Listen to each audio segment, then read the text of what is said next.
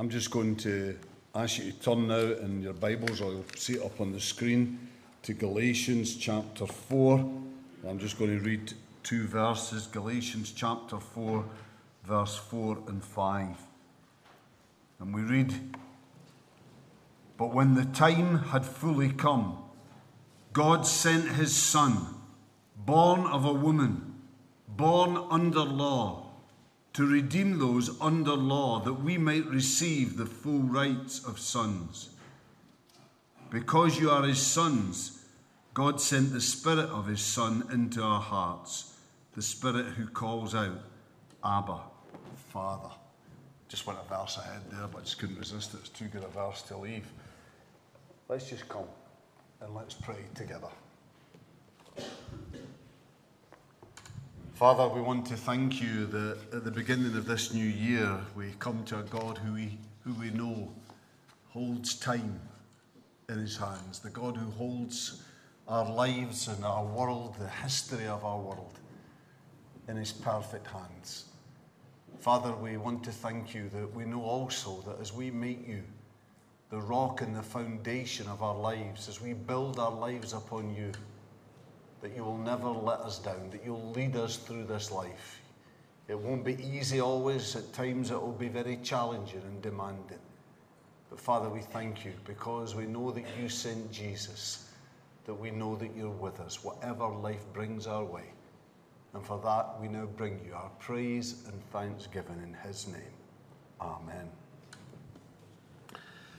Now, I've got a story here, and it's one that I can definitely sympathise with. I can sympathise with this one, and it's about a Baptist preacher who began to get annoyed at an elderly gentleman who always fell asleep as he delivered his Sunday morning sermon. Actually, I want to say I can handle people who fall asleep. I want you to know that so you can relax out there. I know who you are, and you know who you are. So, but relax. But what did once more amuse me rather than irritate me was when someone once began to actually snore loudly during one of my sermons. The person concerned did have a number, I want to make this clear, of physical and mental limitations, but nevertheless it was quite a surreal experience to be preaching away while loud snores filled the building, and at the same time looking out on a congregation with deadpan fixed expressions on their faces, trying to pretend that they couldn't hear it. That was fantastic. But this other Baptist minister, he decided that he had to deal with this elderly gentleman. And because the old man's grandson regularly attended church with him, so the preacher one day said to this young boy, "If you keep your father awake during the sermon, just give him a nudge if he's going to drop off, I'll give you £1 every single Sunday." For the following 2 weeks, sure enough, the old man listened attentively. But on the third week, lo and behold, he dropped off again. So at the close of the service, the pastor called this young boy over to him and said, "Hey, listen, what about our agreement that I'll give you £1 to keep your grandfather awake during my sermon?" "Ah," said the boy, "but here's the problem. Grandpa caught on to that, and now he pays me £5 not to disturb him." Now, there are many different features to that story. A grandfather who sounds like quite a character, a young man who seems to be showing all the signs of all the attributes to have a very successful career in the business world. But what maybe I think that story best illustrates is that we have, all of us at times, very different attitudes toward time, to when things should happen, to what should happen, to just when it is the appropriate time, the right time for something to happen. But what I want to look at now, using the few verses I read to you in Galatians, what I want to look at is that time of the first Christmas, at why it happened, when it happened, and at what it achieved, and at what it means, what it can mean for each one of us today. So let's look first then at God's timing. And what we're told here is that God's timing is perfect. That Jesus Christ came at just the right time. It says in verse 4, but when the time had fully come, God sent his Son. Now just why this was the right time from God's perspective, from that heavenly divine perspective, we can't be fully sure. Undoubtedly there is a spiritual heavenly dimension to all this that to some extent is hidden from us as men and women.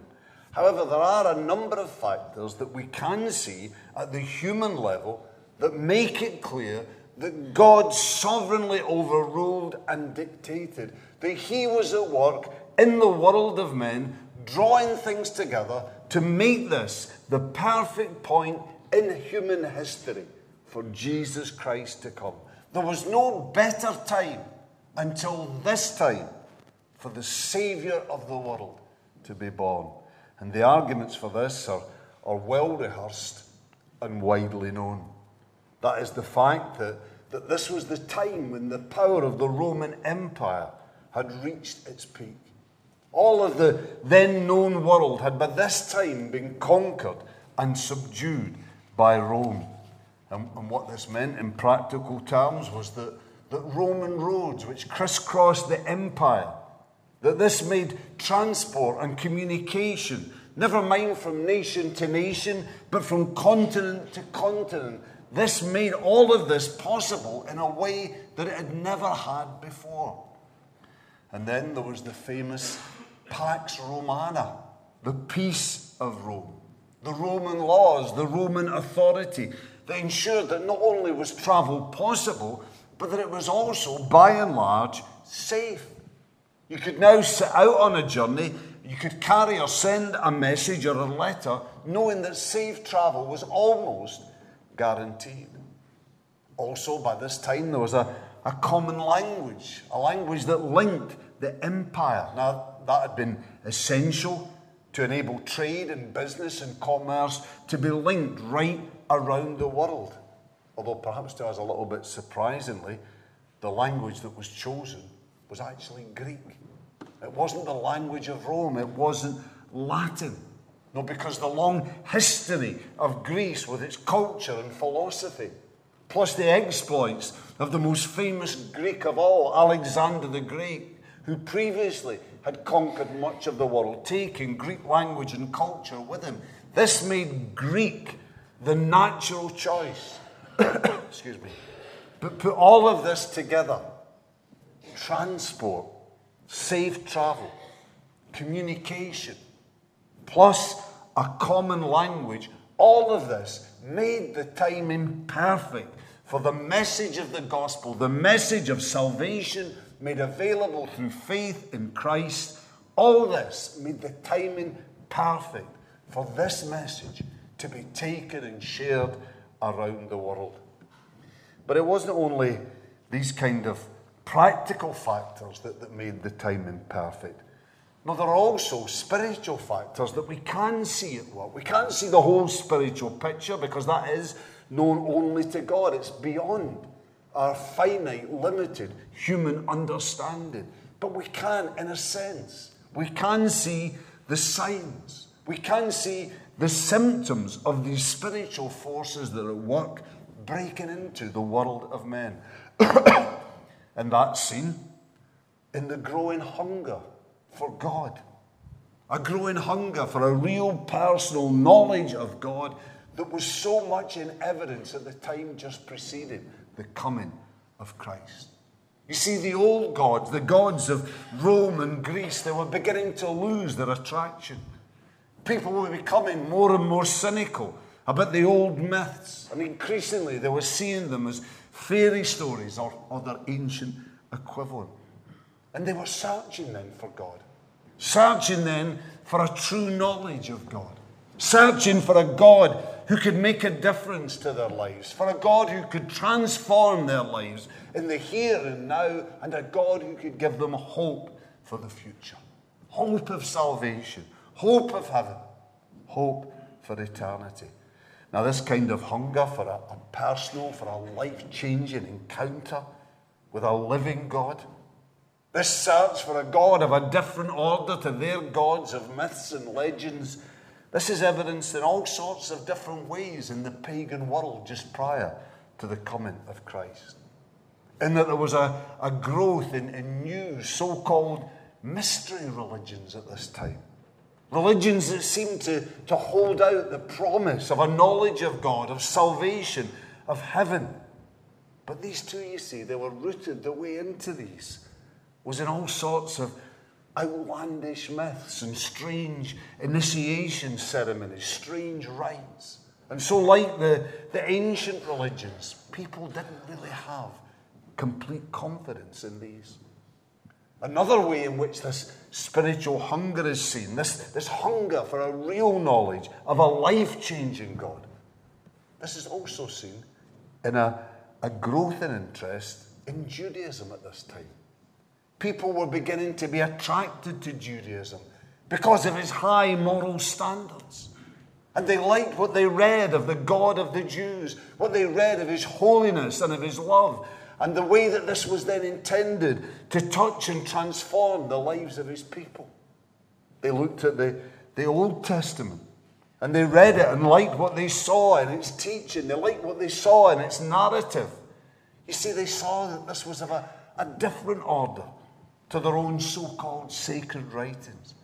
They saw that this was rooted in history, that the miracles and wonders of the Old Testament, that these aren't just outlandish, random acts, but rather that they all had a purpose, that they all point to God's glory, and that they all have a part to play. They all fit into the salvation story of his people.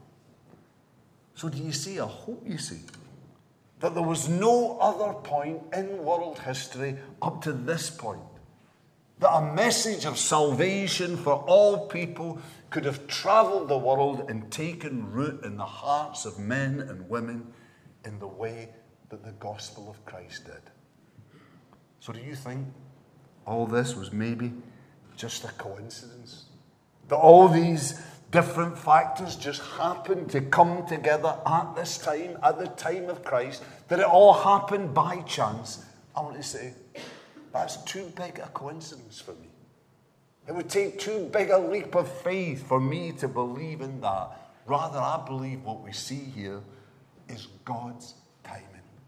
And that timing is perfect. What we also see at Christmas is God's initiative. For again, in verse 4, but when the time had fully come, God sent his Son. For you see, mankind, we maybe search after God. We maybe have something of a hunger for God, something of a desire for God. But there's no way that we can reach God, that we can enter into a relationship with God by our own initiative. We can't do it. No, because our sin, our choice to sin, the fact that we who are made to know God and to share in his moral perfection, the fact that we chose instead to rebel against God, to turn from his ways, this sin raises a barrier between us and a holy God, this barrier of our sin. And we can't deal with this ourselves. So we're separate from God because of our sin, rightly judged and condemned because we've made the choice to sin. So what does God do? Because he is love. Because he loves us so much, because of this, he takes the initiative and comes to us, comes to our world to clear the way and make it possible again for us to enter into relationship with him. God takes the initiative. As in Jesus Christ, God takes on human flesh. God becomes human as he is born of a woman. And he does indeed enter fully into our experience. He does identify totally with our human condition. Because he's not only born of a woman, he's born of a poor peasant woman, Mary. He knows what it's like then to stand amongst, to live amongst the deprived and the dispossessed and the powerless. I mean, think of a king doing that. It's unimaginable. It's impossible to imagine. Or a king might do maybe a royal visit, but in no way would a king ever think of becoming one with those he was visiting. Why, in our own circumstances, if there's a royal visit to a town, who do the royalty usually mingle with? It's not the ordinary man or ordinary woman, is it? They might get a wave or a word in passing, but it's not them they spend time with. It's the important people. It's the town officials, the dignitaries that the king actually spends time with. And even then, I had a Christmas letter once from a friend who kind of fits into that bracket, who's required to be a part of the welcoming party whenever they get an important visitor to their town. And they talked in this letter they sent of having a photograph taken when Prince Charles visited their town. And in this photograph, he's shaking this person's hand. But at another time, his head's turned away and he's talking to somebody at the other side of the room. He's not really with him. Now, you see, I'm sure our royal family do their best. And I'm sure that they really care. But they don't really identify with their people, do they? They don't get down to our level. They don't live amongst us. And really, I don't think we expect them to. We wouldn't expect royalty. Never mind expect a king or a queen to live among us and be like us. And yet, the Bible tells us that that is just what the King of Kings did. Because he loved us so much. And Paul here, he takes this thought of Christ's identification with us. He takes it on a stage further. When he adds born of a woman and then goes on, born under the law.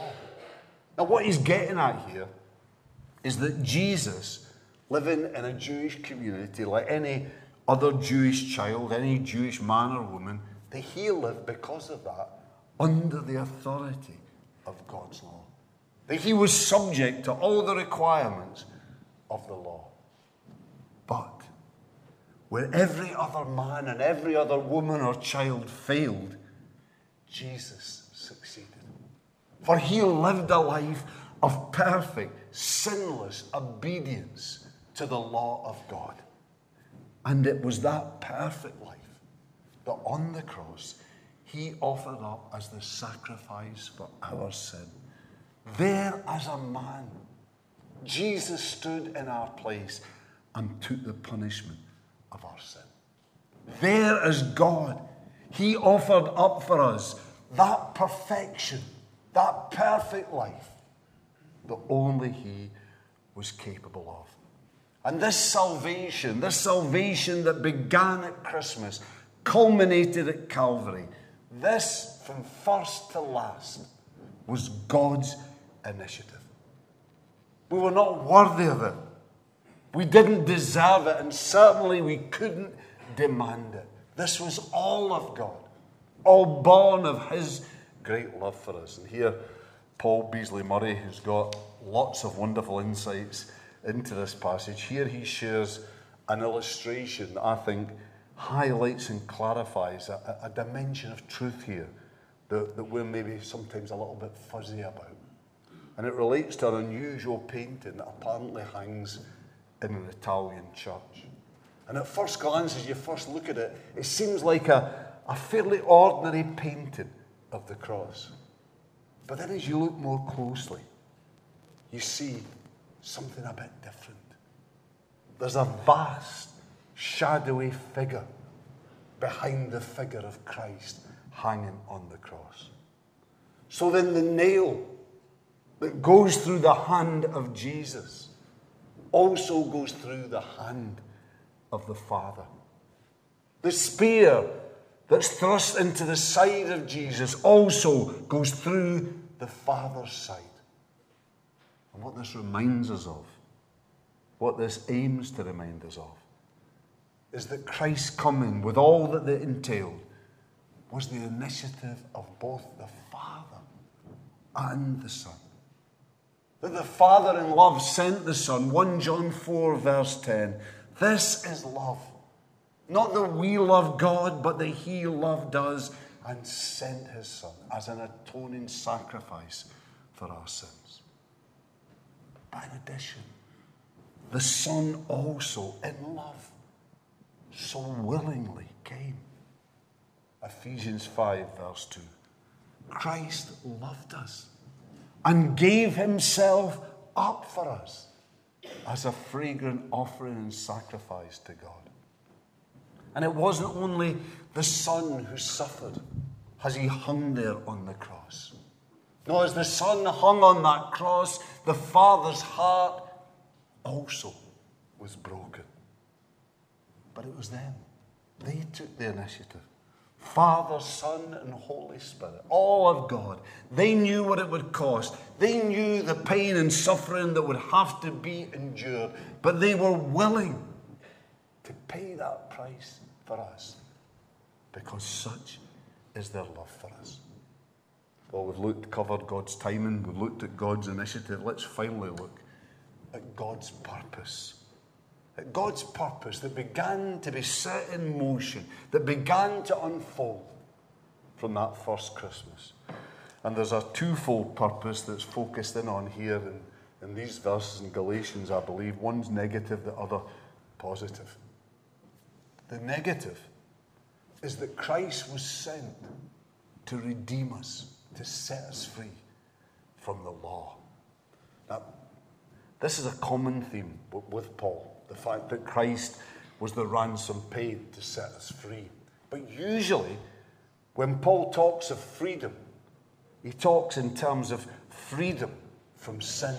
That's Paul's usual kind of focus. And there's no doubt that that is the major benefit that Jesus brings. That He sets us free from sin. Free from its dominating power and free from its ultimate penalty. But here, it's freedom from the law. And this is another aspect of the freedom that Christ brings. You see, by the time Jesus came in to our world, the Jews had turned the law that had been given by God to guide His people into lives of holiness and love.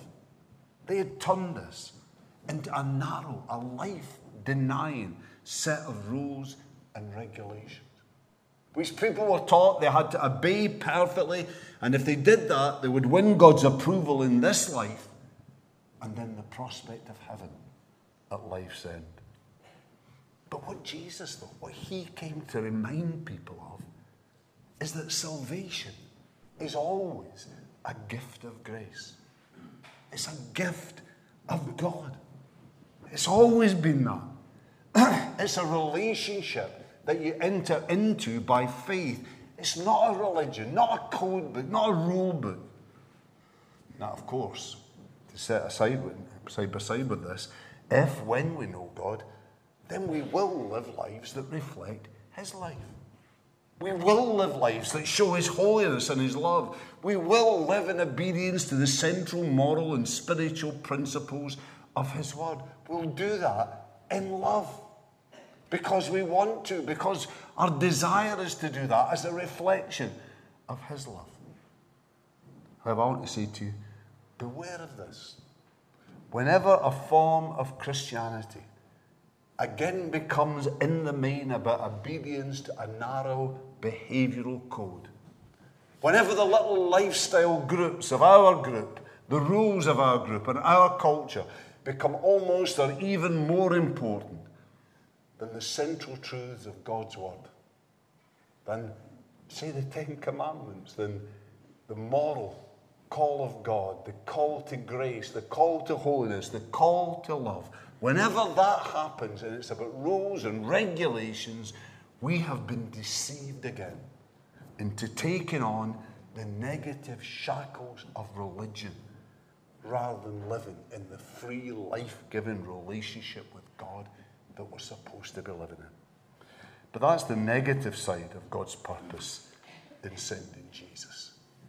He sent him to set us free from the law, free from religion. There is a positive side here as well, though. That is, he sent us, we're told, that we might receive the full rights of sons and daughters. That we might know then that we are adopted into his family. And what a thought that is, if you really think of it. So often we take it for granted. But think of it. Just try and take it in. Because this is what the Bible teaches. That when we put our faith in Jesus Christ, when we come to him and put our trust in him, God doesn't only make us one of his people now and for all eternity. Not just that, incredible that is. No, he makes us one of his family. He welcomes into the family of heaven as his sons and daughters. Now, what a truth. What a truth. That we're not just friends, we're family. But you know, because of our background and maybe our Christian heritage, this often, I think, doesn't impact us and thrill us in the way that it should. But a while ago I read a story about a Hindu convert to Christianity in India who was asked by a mission to translate some of their teaching material into the local language. Now, as part of this material, there was a manual with a series of questions and answers. And one of these questions asked what the supreme privilege of the Christian was. And the answer that was given was to be called children of God. This Indian translator, though, with his Hindu background and culture still there in his mind, he couldn't take this in. This is too much, he said. It's too much. Let me rather put it, they shall be permitted to kiss his feet. Interestingly, that's actually a pretty good definition of what worship should be for the Christian, another of our great privileges. But do you see here? That new Indian Christian was overwhelmed, couldn't take it in by the thought. To him it seemed too much, too good to be true, that God should make a man like him one of his children. I want to say to you, it is too good to be true. It is. But that doesn't change the fact that it is true.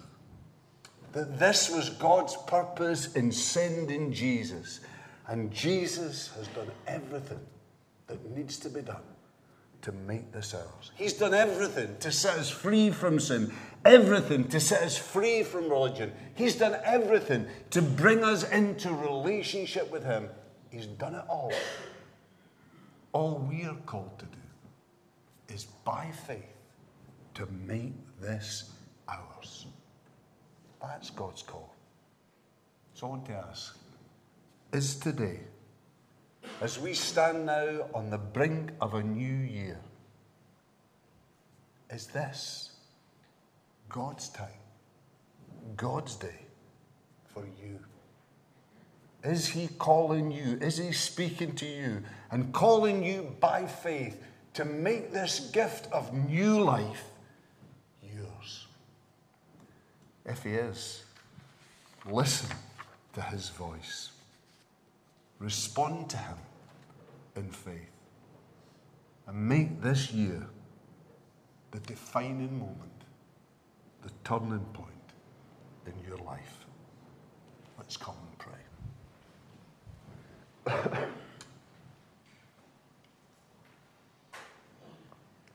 Father, each one of our lives are held in your hands. And each one of us just today has to hear your call to us. You're saying to us that our life, we can have a new beginning, that we can have new hope, new power, a new perspective, a new ability to live a different life. You're ready to come into our lives, and you're ready to take us and transform us. Lord, help us today to hear your voice and respond. Help us today to realize the incredible privilege that's ours if today we are Christians. Oh Lord, help us to come to the Jesus who's given everything for us, to come and to give him now our lives in return. In Jesus' name we pray.